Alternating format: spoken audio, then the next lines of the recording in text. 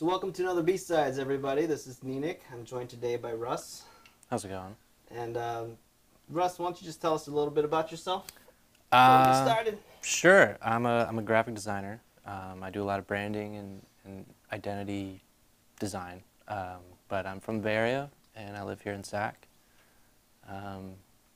Yeah, that's mostly my spiel. Cool. I design a lot of things for a lot of different people. Well, you're kind of living the dream right there for a lot of us artists, right? I mean, that must be pretty awesome to have made a career. Yeah. Living out of making art. Art is completely what I want to do, and I know that now, and it's great, but I still have a day job, which in my mind holds me back from my freelance creativity design. So you don't do graphic design for your day job? No, I'd say I'm like 50-50 because I feel like I'm working like 6 hours at night, you know, like it's like split. So you're living the dream at night. Oh yeah. During the day I'm waiting to live the dream later. Okay.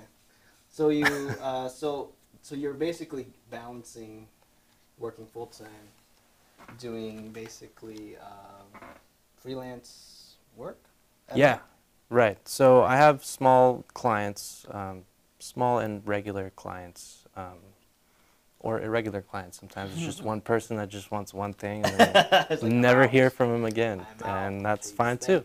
As long as they pay me and let me create something cool, then I'm happy. But regular work is what I'm looking for. But you know, it's always been a grind. I didn't go to school for this. I didn't know I wanted to be a designer at all. So yeah. So how did you fall into it? I mean, it must have been newspaper design.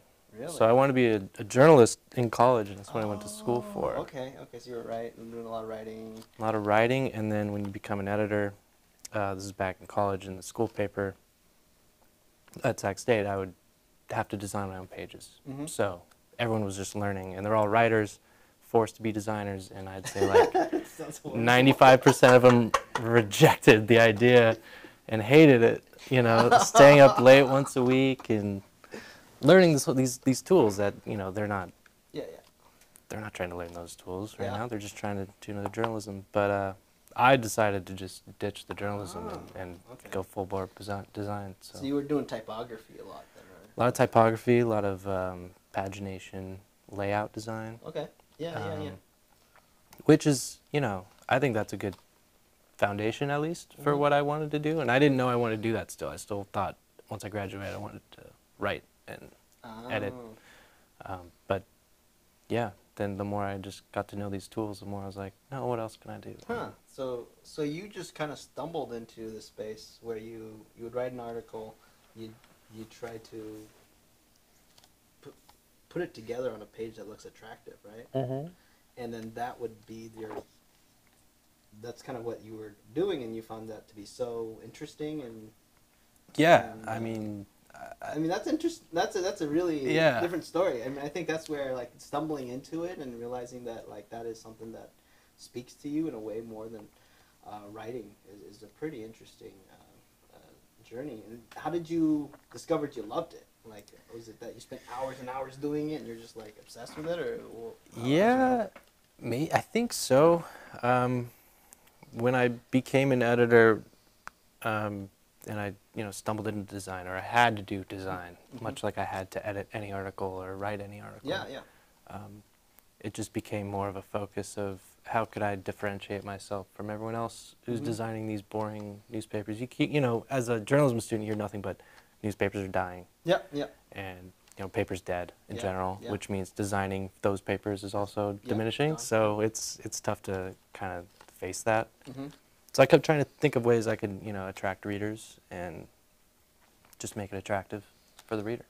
So I mean, to me that sounds really abstract though. Like the idea that you're like shaping words on paper and arranging them in such a way that would be even more attractive than something else. How would you describe something that or a layout that's more interesting or would draw more readers than another one?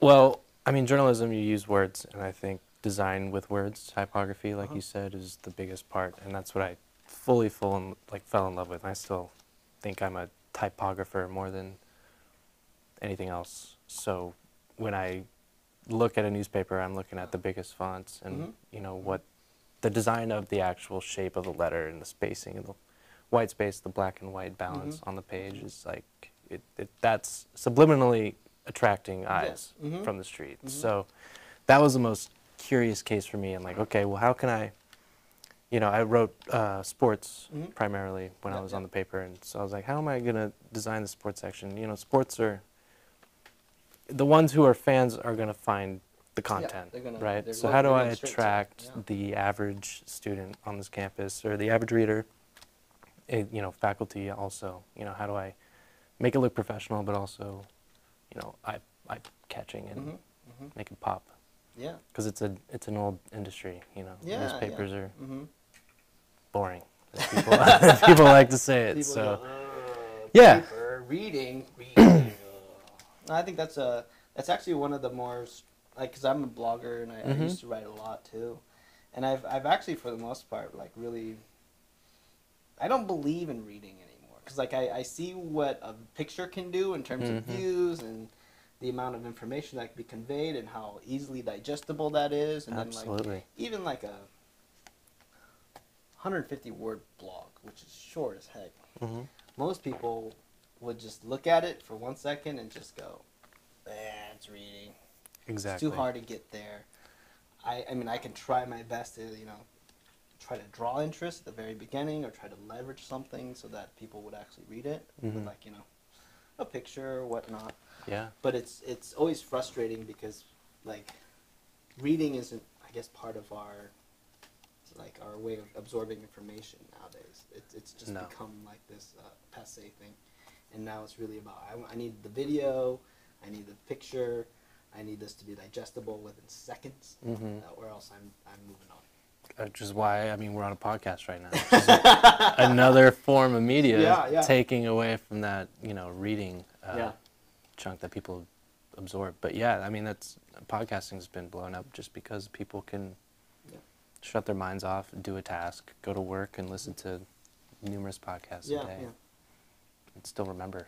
Well, so let me ask about, say, for a blogger, maybe this is just me being selfish. How do I make my blog or my whatever written material I create, how do I make it more enticing, or more exciting stuff folks would actually want to read? Well, yeah, and a lot of that I think could be done with graphics. I think anything paired with some sort of graphic or animation or illustration even is going to be attractive. That's the reason why kids look at picture books. You know, we don't want to read, but we want to look at those pages. You know, we want to know the story and what's going on. So I think if that's within the means, I think you could get away with that. If there's like a blogger out there who, you know, wants to collaborate with an illustrator or something, you guys could definitely help each other out in terms of, you know, showing out your artwork and your creativity. But I mean, words alone, they're going to look the same, and you know, you can't.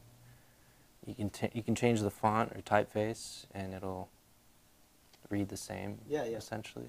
I mean, there's like expressive typography, but beyond that, it's all Times New Roman or Arial. It's like, what do those feet do on the end of the letter A? Like, what does that differentiate? So I mean, that's somewhat limiting. But you know, when you think of blogs, I mean, it comes down to like web design. You know, that's what people look at. So. So then you took your passion for editing newspapers and typography, and you took it into more of a, because you're doing logos now, right? Yeah, so branding. How did you like kind of make that kind of leap from just a very, you know, fixed medium that's very, you get a lot of history, into this now really kind of a modern like thing with logos where you have to convey so much with just this little like picture. Right. And I think that might transition easier because I had in between, like my first design job full-time out of college was working at CBS Radio, and I was doing mostly ads. Like most of my time was just digital ad design. So it was local here in Sacramento again. We were in charge of 5 radio stations, and I didn't like develop their logos. I had to help brand like an event or something like that. So I got a taste of what branding could be. It's not completely like, I have this company and I want you to design everything, you know, just out of an idea, right? So it wasn't as freeing as it is now when someone comes up to me and asks for a logo, but learning how to design for a brand before actually creating that brand kind of helped me ease into that as well. Yeah, yeah. Newspapers have a ton of like rules. And, yeah, exactly. You know, regulations. There's only so much space on that page and stuff. Yeah. So, yeah, I definitely like the creative freedoms I have now for branding and working with just people that want, you know, they have an idea or a business and they think it's cool and they want it to look cool. And I just kind of step in and help. So for folks who are interested in like developing a logo, what would you say are the most important parts of what they should be thinking about when they are developing a logo, and how do they make sense of the process and moving forward with that? I think communicating is the best way. You work with different designers. Some will charge you by the hour, and some will charge you by the project or by the rounds of edits you do, whatever. You know, it kind of depends. So as much as you can communicate your vision from the get-go will help you save money, probably, and get a better product. I get a lot of times people come up to me and they say, you know, I don't really have an idea, but I was thinking something, you know, something sexy and I don't know, kind of like new. And I'm like, well, it's a new logo. It's gonna be new, and sexy means nothing. Like, what do you? Well, what is that? What is that? What do you mean? Yeah, like, do you want something inappropriate? Like, I don't know, like sex or what are we? You know, it's like a cupcake business. I'm not gonna make it sexy. I don't know what that means. Yeah. So, not using your words. I'd like someone to give me like examples. You know, literally go to Pinterest or Instagram, Google Images. Doesn't matter. Make a little mood board of like, hey, I like these colors. I like this font and this logo. I like trees and, you know, something that incorporates this. And then I make 3 very different designs and kind of have them pick a road. Oh, okay. So you like go left, right, or? And if they like neither, then we just, you know, start again. Or sometimes they're like, you know what, never mind, we're not a good match, because that could happen too. They don't know how to communicate. So if you're having trouble with the designer, just I recommend a mood board, and then not using those like, I don't know, zingy words that mean nothing. You know, like give it more pop. Or can you make the logo bigger is something I get, which makes no sense. It's like, if it was bigger, make more of a statement. Like a bigger file is going to look the same on your phone. I don't understand. Zoom in, I don't know. So you get a lot of miscommunication in this job. That's interesting. Yeah, I mean, that's what we always, I think as artists, always find ourselves in, is like this place where it's hard to translate like what you're, what people are seeing in their head. Yeah. And a lot of times, it's almost like there's a sense of like, kind of a, I would say it's almost delusional sometimes, where they I mean, they I won't disagree. Yeah, it's like they have this idea that the logo or the film or whatever would be this way, and you almost like have to almost scale them back or kind of reset them into like, no, like this is what a logo is for. That is bigger than a logo. That is a branding campaign. That is that requires a different set of skills and a different set of media. Sure. In order to even convey that piece, and so I think that's what's so hard about this whole process working with clients. Do you find that is something that you struggle with consistently, or have you been honing in on a way of like finding the right customers? Or communication style? I think I've gotten a lot better at that. That was definitely when first people came to me, even at my first like normal regular job as a designer at the radio stations, I would be too much of a yes man with whatever they were saying, because I was the only graphic designer, for these 5 radio stations, a sales team, an events planning team. They would all be coming to me these ideas, and I'd be like, yeah, sure, I can do that. Yeah. And then they'd give me examples like, oh, this is what we did last year for this event. It's going to be the same named event. We just need to update all the artwork. So I'd be stuck in this bubble of, not fighting back and being like, okay, I want to make it look exactly like last year. And so it'd be slightly different, but it would still be, in my eyes, mediocre, because it's A, not my design, and 2, it just, wouldn't feel hip or pop or new or whatever they wanted. Yeah. So they would be happy because they, you know, get these, you know, instructions just like last year, and then they'd get it, but it wouldn't be good art. Yeah, yeah. So. Do you struggle also? I mean, I've struggled within my own work of like this committee approach to like coming up with a piece of art. Oh yeah. Like everybody gets to talk about their ideas, and you get all these like mishmash or mix-ups and art going all different ways. Yeah. And then when you come out with a product, people just going no, or like an example, people just going no, that was not what I had in my head, and the other guy's like that was exactly what I wanted. And now you have to deal with a lot of these dynamics of all these people with all these imaginations about, you know, what they wanted. You really do.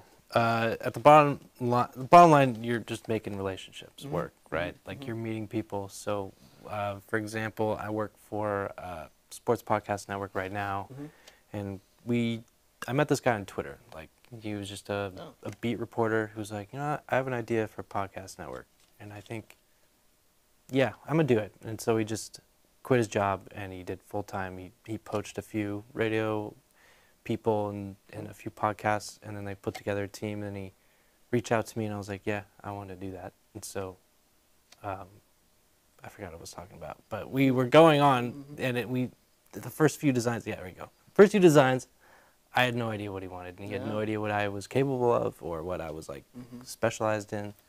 So they were not good. I look back at them still, and only 9 months ago, and I'm like, that was not a good idea, but they approved it, you know, they got what they wanted, really?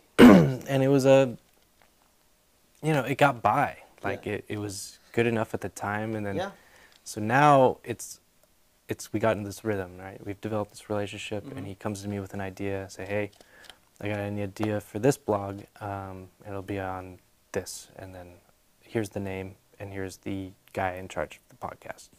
I was like, okay. And then I just go to my, you know, room and develop and come back, and it's, I'd say 80% of the time the first draft is approved, and it's something that I'm actually proud of. That's crazy. Which never happens, right? Yeah, like clients are like, okay, well, you gotta tell most of these other artists your secret, because that is a really rare feat. It is. I think trust your gut, because a lot of times he'll give me an idea and he's not even sure of his idea.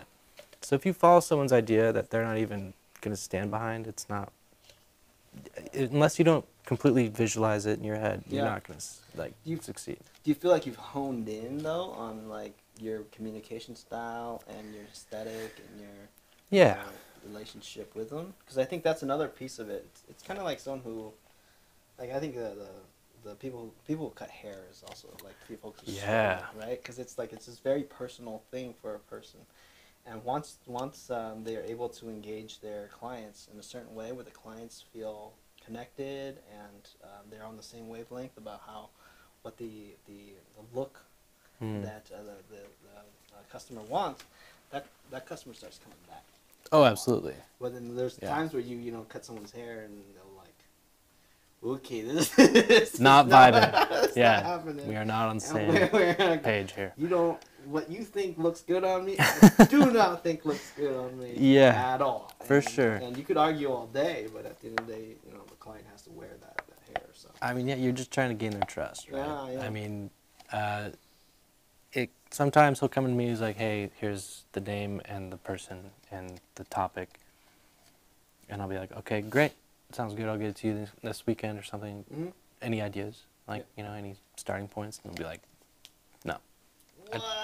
I trust you. That is too intense. So he's like, I trust your creative ability. You know, it's that's on a different level. It's a great relationship, but it took 9 months to get here. You know, so if it's like, if you know your client, it's gonna be a way better process. But that sounds pretty awesome, because I think that's where, like, it's almost like finding a place that really is that nurtures you and helps you grow confident and become like really proactive about and experimental and go and push into places that you don't, that aren't normally safe, but allows you to like really just explore that and develop your own style. I think that's also another part of it, right? Absolutely. Developing style is important, and I think most Nice refill.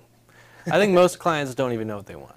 And the ones that do, like if I look, you gave an example of hairstylists, but I want to one-up to tattoo artists. Oh, yeah, tattoo artists. Those guys are like, that's permanent, first of all.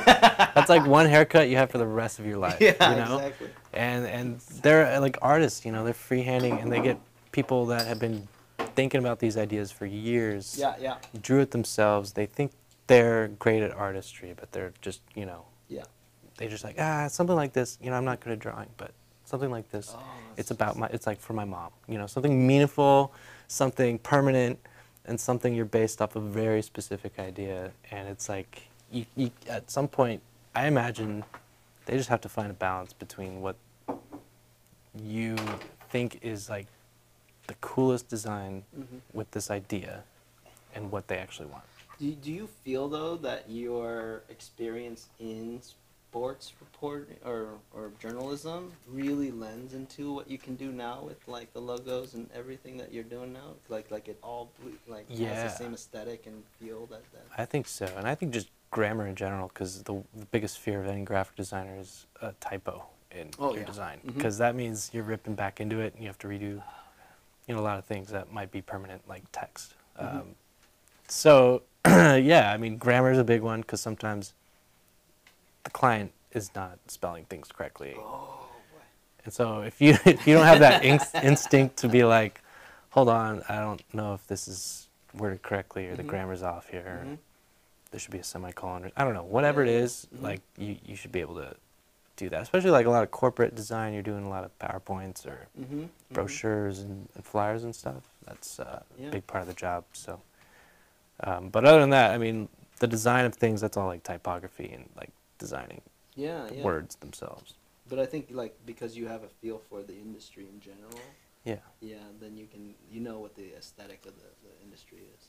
Absolutely. Yeah, that's actually a really interesting story about how you were able to find someone that you can really collaborate with over time, because that's I think a lot of folks, they don't ever find someone like that, or a place like that where they can grow, and they struggle to almost like who's gonna welcome me home, basically. Like I say, you know, we know what you do and we love what you do, and we want to support you in doing what you do. And I think that's where artists struggle. Now, how did you find? You said you found them on Twitter. Random, yeah. But were you like following certain people, or how did you get into that space? Because it does sound like you were kind of gravitating towards kind of sports, right? Or the sports Absolutely. space. I've always been a big sports guy, and I wanted to be a sports reporter, right? So that was like my, you know, I'd follow a bunch of beat reporters from my favorite teams and on Twitter, and that's mostly what I enjoyed as a content viewer. You know, I was just taking all that stuff in. I was following him as a reporter. And then he kind of jumped ship and did this podcast thing. And he was looking for a designer, and I was looking for freelance work at the time. So I kind of just jumped with it. And I designed podcasts in the past, but nothing like this. Nothing regional or specific, or with even super credible podcasters already. You know, these people have at least 5,000 followers on Twitter. You know, and that to me is like, all right, that's a blue check mark. You know, you know what you're talking about. And you have a following. I was used to doing like, you know, smaller guys that were just, you know, trying to hustle and didn't have that kind of same exposure. So that's interesting. So yeah, I just took a leap of faith, and again, like there was a period where we were working on our you know, relationship, trying to figure out what we wanted out of this, and then but now I'm in a groove, and now I feel like this could be a calling. So no, that's I think that's. And I think there's also this weird experience also when you're an artist, where there is a sense of like you have a certain voice, and there's a certain place for you in the world where that voice is appreciated and that aesthetic is appreciated. But if you don't find that place, and you don't realize that like the things you have to say and the way you say it have a very particular place in the world, and you just kind of say it everywhere. Lots of folks will be like, "You're good. I love that you're this technically gifted." Right. But you don't vibe with our culture, our types of organizations, our types of businesses, and then you end up kind of going, oh, well, maybe this isn't for me, but it wasn't for you.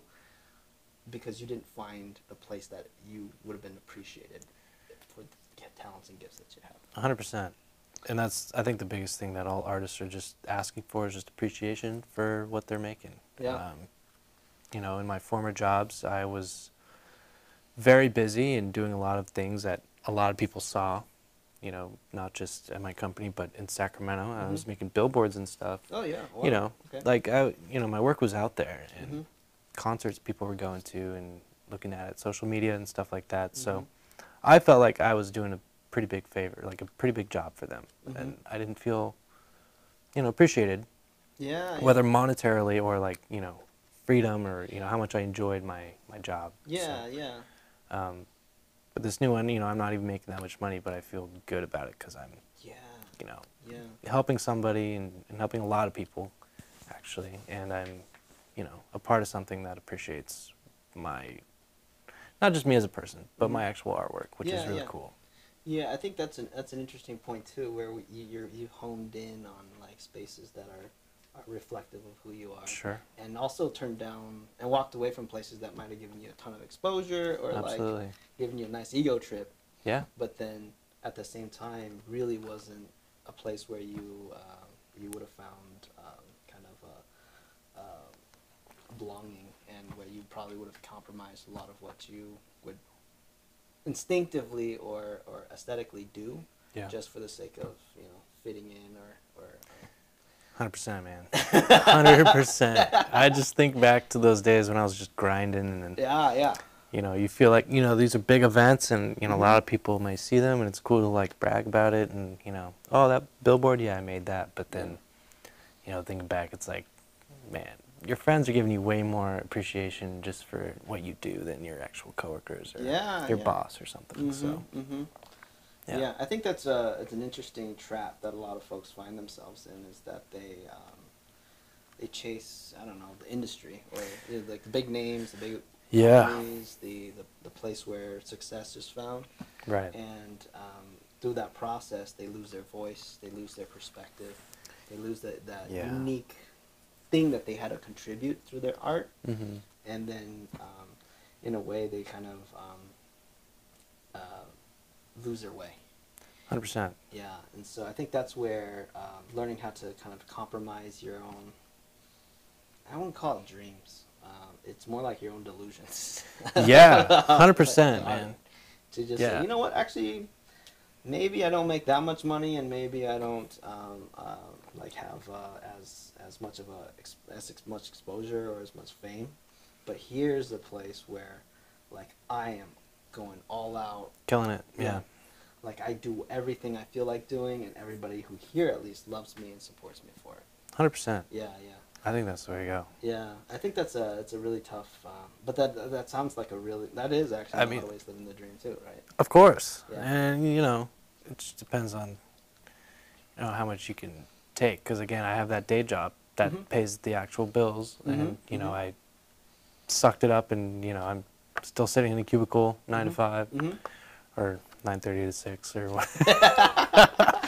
whatever it is that day. And you know, it's just it's not what I want to do. But what do you think is the next thing that can push you over to the next level? You can get out of it?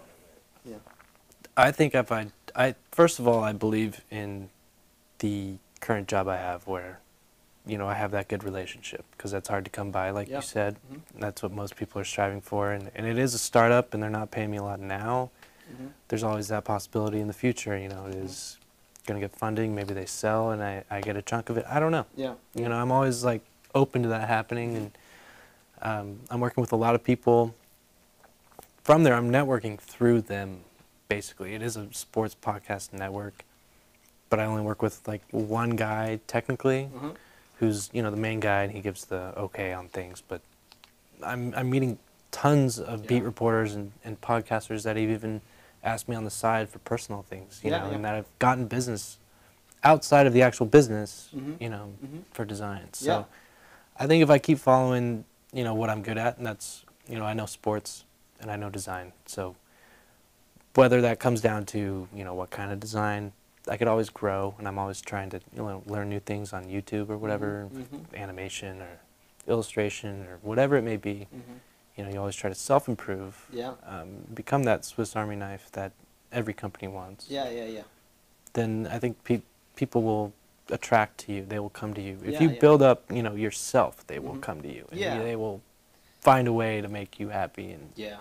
Yeah. things will work out. So I'm just kind of like focused on that right now. Just Cool. focus on working with good people and making cool stuff. Yeah, I think that's an interesting point too. I think there's a lot of artists, a lot of people who create what they create, and they think that like, so when's the label gonna pick me up? Yeah.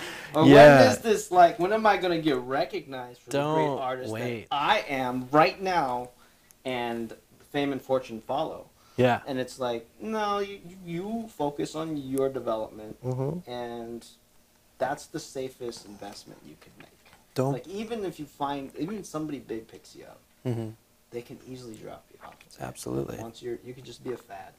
And you can't sit there and say, just because you're good at what you do, there seems to be nobody else like you or able to do what you do, that they're a big company that should recognize that. It may not be the case. And then also at the same time, even when you're at the top of your game and you found a good space to be in, right? Like the environment's always changing, and you also have to grow with it.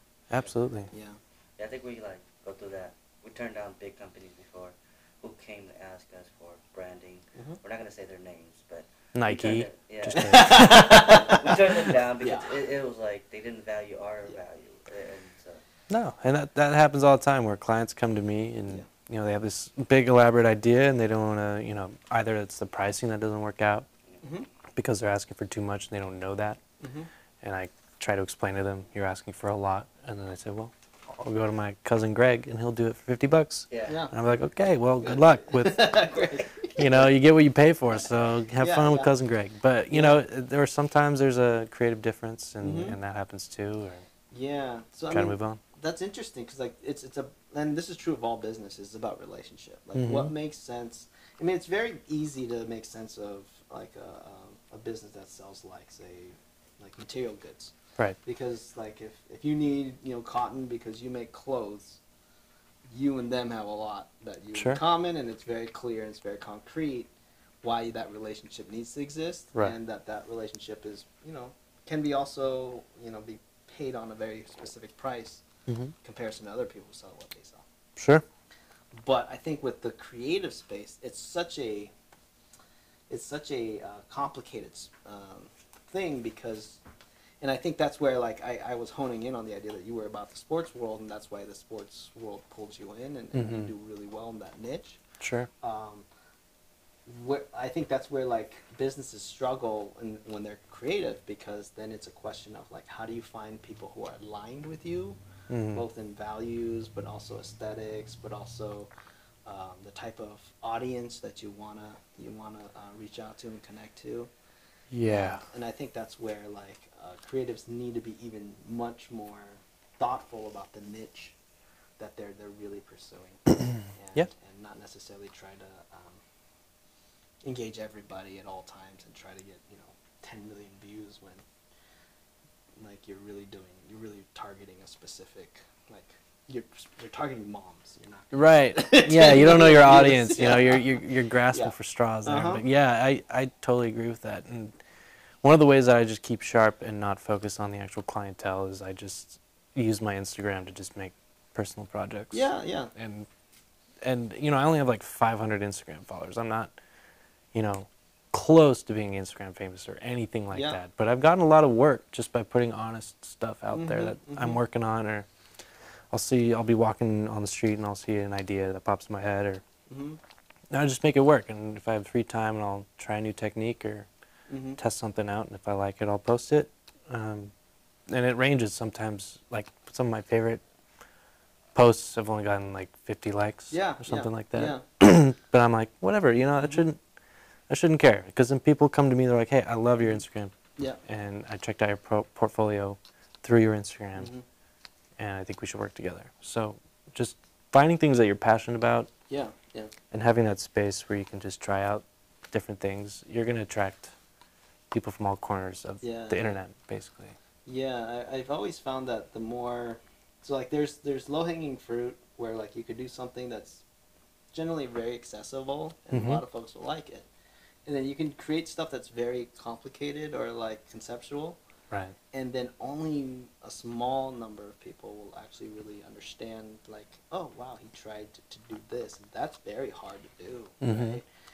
And I think that's where, like, how do you keep yourself going in that direction versus, like, trying to just kind of dumb everything down and make it as easy to the masses as possible? Yeah, and that's the problem with radio. You know, it's a game of numbers. You know, you're.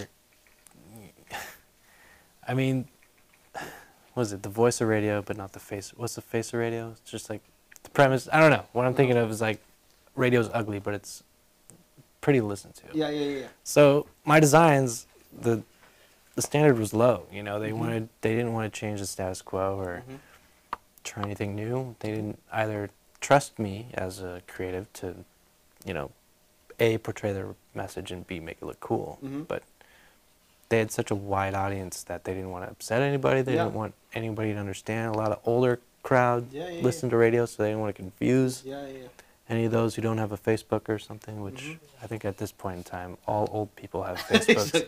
It's probably one of the highest using. Yeah, I think Facebook's where you should reach most old people. So, I mean, but I mean, if they weren't even thinking about, you know, Snapchat or much of Instagram or something, which is huge now.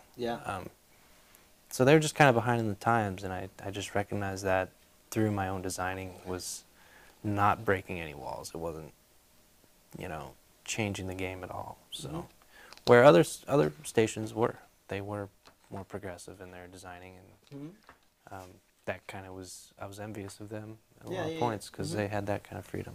No, it's I mean, I would imagine that, like, when you're trying to create a visual for a auditory type of audience, it's like this is like, they're not going to be the most, you know, visually oriented and most, you know, modern, most cutting edge, avant-garde stuff. Not at all. They were a lot of old people with booming voices, and that's fine. I mean, it's worked for 100 years, whatever it's been, but it's I think it's time to kind of shake up radio because it was kind of dull. Yeah, I mean, I think that's where also, like, radio and podcasting has kind of, well, podcasting has been kind of this modern and young person take on radio. Totally. Which is kind of interesting. And it's also interesting that, like, video came first, but podcasting is really, like, coming. Isn't that weird? Yeah.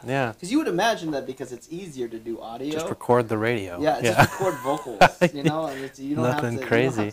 You don't have to, you know, do all this video work. Right. But it really is kind of in a new thing for young people. And so I think that's where, like, it'd be interesting to see what that visually should or could look like. Yeah, and that's why we're kind of not even there yet. You know, podcasting hasn't peaked at all. It's at the tip of the iceberg. It's just shooting straight up right now. There's everywhere to go. There's nowhere to expect where it will be, and it's just kind of an adventure every day. Yeah. So, like, they're experimenting, this podcast network I'm working with, they're doing more, like, working on Twitch and, like, streaming the podcast, which, by the way, is radio. Yeah, exactly. I mean, it's just got, like, streaming podcasts with, it's just visual radio. That's what we're doing right now on this camera. I don't understand. Like, we're going back in time. But this radio right now. But it's just new. They're, like, using these new tools, and they're making it current, and, like, young people respond to it, I think. So it's an exciting time. Yeah, I think that's where, I mean, I don't know if there will ever return to the written word. That'll be the very last thing. We don't even like texting anymore. Yeah, it's true. Well, that's kind of the weird part too. I mean, texting is its own thing too, and, like, but I do feel that radio and podcasting has this kind of, like, developmental value. This kind of, like, it's kind of weird because a picture is that's it. You don't. There's no space and time where a person goes from, like, the beginning and then the middle and the end of the picture. It's just the picture. That's all it is. So you don't grow with the picture. The picture has its immediate effect, and you go, that was cool. That was a really cool picture. And then you move on to the next picture that goes, oh, that picture doesn't speak to me. And the next picture, and you're like, oh, that picture speaks to me. And then it's just these immediate, like, things. but it doesn't have this kind of developmental or like growth that happens. And the weird thing about like podcasts is that they can really help you kind of shape your thoughts, organize your thoughts, and make them like into something that's concrete enough so that you can carry it with you. Absolutely. And it's weird because like even with the videos for some reason don't do that for you to the same degree either. It doesn't. I mean, if there's a video without audio, you're not going to remember much of it at all. Yeah, You know, if you were to take away the audio or the video from the audio, you'll still retain a lot of that information. Which is why like audiobooks have been around forever. Yeah. And, you know, people used to use those like when they're driving in the car and they pop in the, 8-track or whatever it was. I don't know. I wasn't alive. But they plug in the record player in the car. And they listen to Bill Cosby's latest hits. And that's that's what they did in the 80s, I think. So I don't know, man. Like it's been around, and I think it's been proven that, that it still gets people's attention even when they can do something else, which I think is what we're all looking for. Yeah. I think it's something that young people are still rediscovering, though, this oral storytelling narrative approach. Totally. I mean, I think that the only real folks who you can really pull from are the comedians. Because they're masters of this. I mean, they all have podcasts now. Yeah, so they do. Makes sense. And they know how to organize their thoughts, and they know how to set it up in such like their stories in such a way where there is a setup, a kind of point where there's like a confusion and then a payoff, and you follow them right throughout their arc of the story that they're telling, and it always struck me as weird is that like comedians could be a guy standing on stage and the whole time he's just talking onto a microphone. Yeah. And you're like, wow. Captivating. Yeah. And it's like, there's nothing else. Dude, there's nothing going on. Like, literally, it's just a dude standing telling on fake stories 90% of the time. Yeah. And you're just like, this was worth my $100. Yeah. It's like, dude, I don't know. This 2-drink minimum is working. Yeah. No, I get it. Yeah. And so I think that's where the podcasts are also really interesting, too, because I think there is this kind of space where a lot of folks can grow with the people who communicate and try to, they take an idea, they throw it against the wall, and start to analyze it and reflect on it, and hopefully, if you can sit through the whole thing while they kind of discover what the heck they're talking about, you'll be able to also arrive at the conclusion and the kind of the wisdom that comes from that process. Sure. Yeah. And I think the biggest difference I've seen between the evolution of radio and into podcasting now is, I grew up on like sports radio.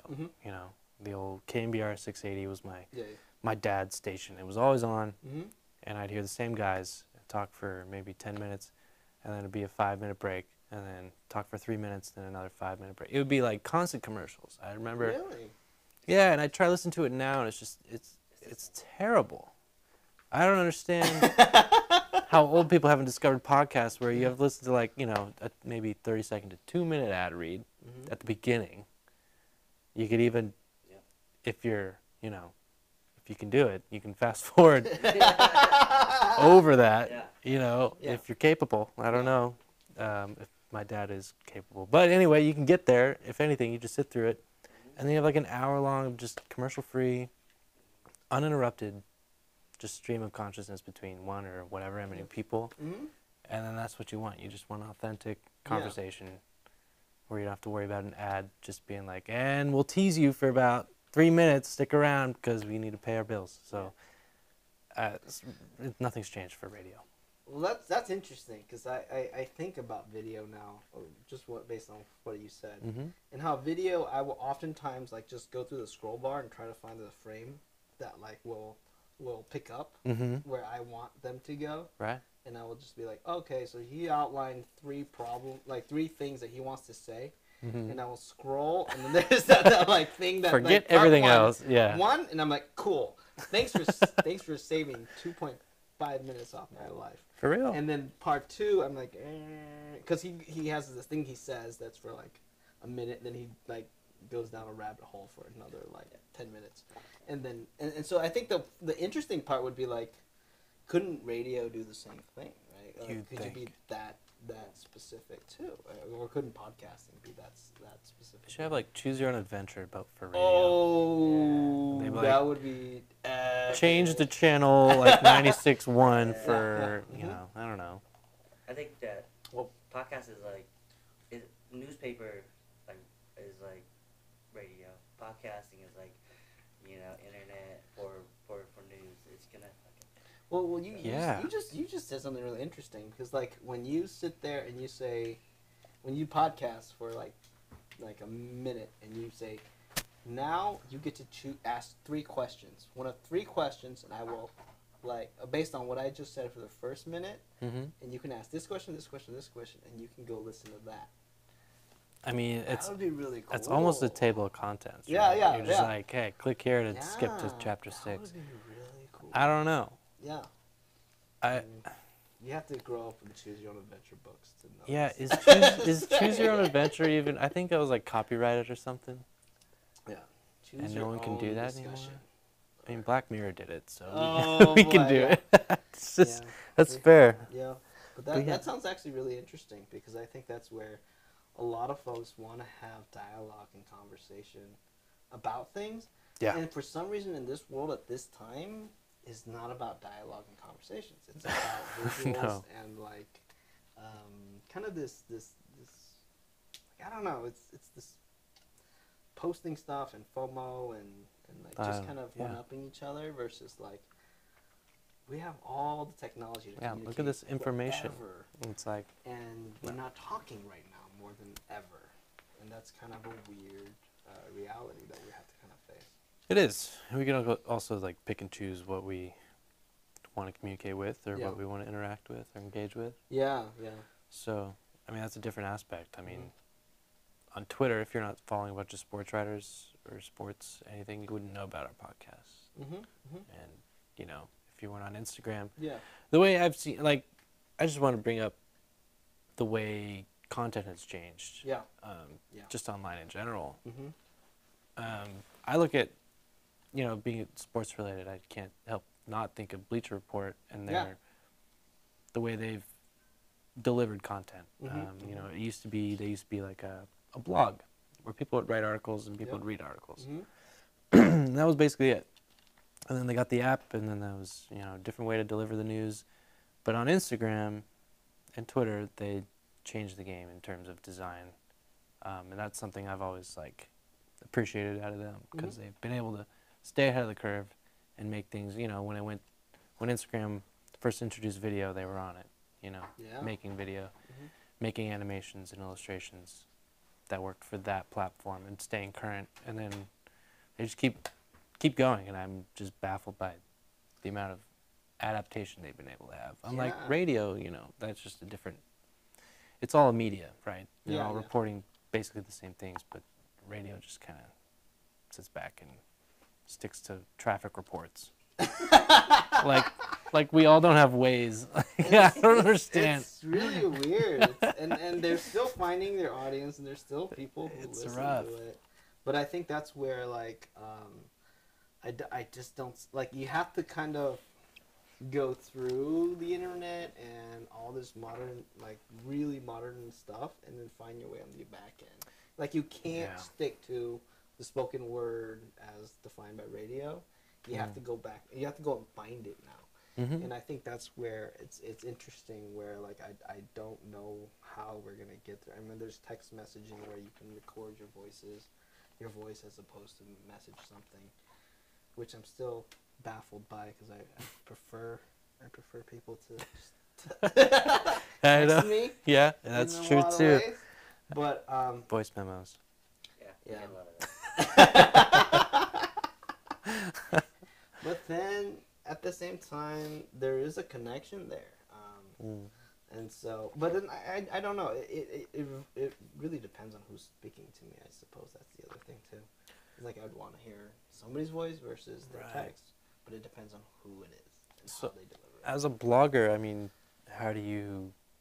is there a way you could use your blogs and put them onto a podcast, or is there some way you can, like, how do you attract readers? Like, what has worked for you in terms of getting the attention. Well, I think the weird part about blogging is that there's a unique group of people who like to read and write. Mm-hmm. It's a very, very niche group of people. Yeah. They're not going to be, like, most people will look at your blog, and, I mean, it's to the point where blogs will literally tell you, how many minutes does it take to read this thing? You get started. It's like, really? 17? You have to tell me, you have to tell the reader, this is a 2-minute read, so it's cool. Buckle in. Yeah. It's going to be a wild ride. Yeah. And then when it's like a 5-minute read, man, you're gonna. 5 minutes. That's like 1,000 words. I don't have that kind of time. Yeah. Sorry. And so it's kind of a weird deal where, like, I've seen blogs also shrink. Like what was once a 500-word blog. Mm-hmm. They're the standards, I would say. Like, it's also podcasts. Well, I would say podcasts too, where they're shrinking in time too, or videos. And it's to the degree where, like, get to the point, be very, very, very, very specific. Right. What you're trying to say. Super concise. Do not add crap to it. Yeah. People hate crap. Yeah. And you, when you pull out all the fluff, then it's like, well, this is just 2 sentences. This is a 2 seconds block, okay, guys? Yeah. It's I not can good. follow AP News on Twitter. Is it okay? It's okay. And then but then it's the question of, like, isn't it just the tweet then? Right. Isn't it just the tweet? I mean, you're just like, I guess it is just a tweet, you know? I mean, like, it's not even. Yeah, dude. I mean, it's not a blog anymore, unless you want to go on this journey with me, and you want to go into these, like, stories that I want to tell, and the way that I frame it, and the way that I communicate how I would, like, frame this message. Right. If all you just want is the nuts and bolts and the absolute synopsis, then it's a tweet, dude. That is like, a tweet. I don't have to talk about it. So, yeah. Yeah. No, and Twitter stepped into that field a little bit in terms of just storytelling or news in general. Yeah. So I get most of my news on Twitter. Yeah. Because they can fit it in a tweet, maybe 2. They can thread them together, and it's just all right there. Yeah. It's 480 words. Okay. So yeah, it's a really tough time. I don't know how we're gonna really make sense of, especially radio and podcasting in this time, because it is time intensive. It is. And it's and literally I'm still wrapping my head around, like, unless you got 2 hours to kill on or an hour to kill on your commute, why the heck would you put on an hour's worth of people talking who you're not in the room with? And that's the beauty of it. You can pause it and listen to it later. Radio doesn't have that privilege, so. Yeah. All right. So thanks so much for joining us and appreciate it. Going down the rabbit hole of art and podcasting and media, and hopefully we'll have you back sometime soon. Yeah. Thanks for having me. Right, and get your plug in. Oh yeah. If you want to plug. Oh yeah. Anything that you are doing, working on, or your own personal business. Yeah. I guess check out my Instagram. I'm at Russ_Presto. And I put a bunch of designs up there. And if you haven't followed them already, then Blue Wire is the sports podcast I mentioned before. And we're putting out a bunch of good content. So check it out.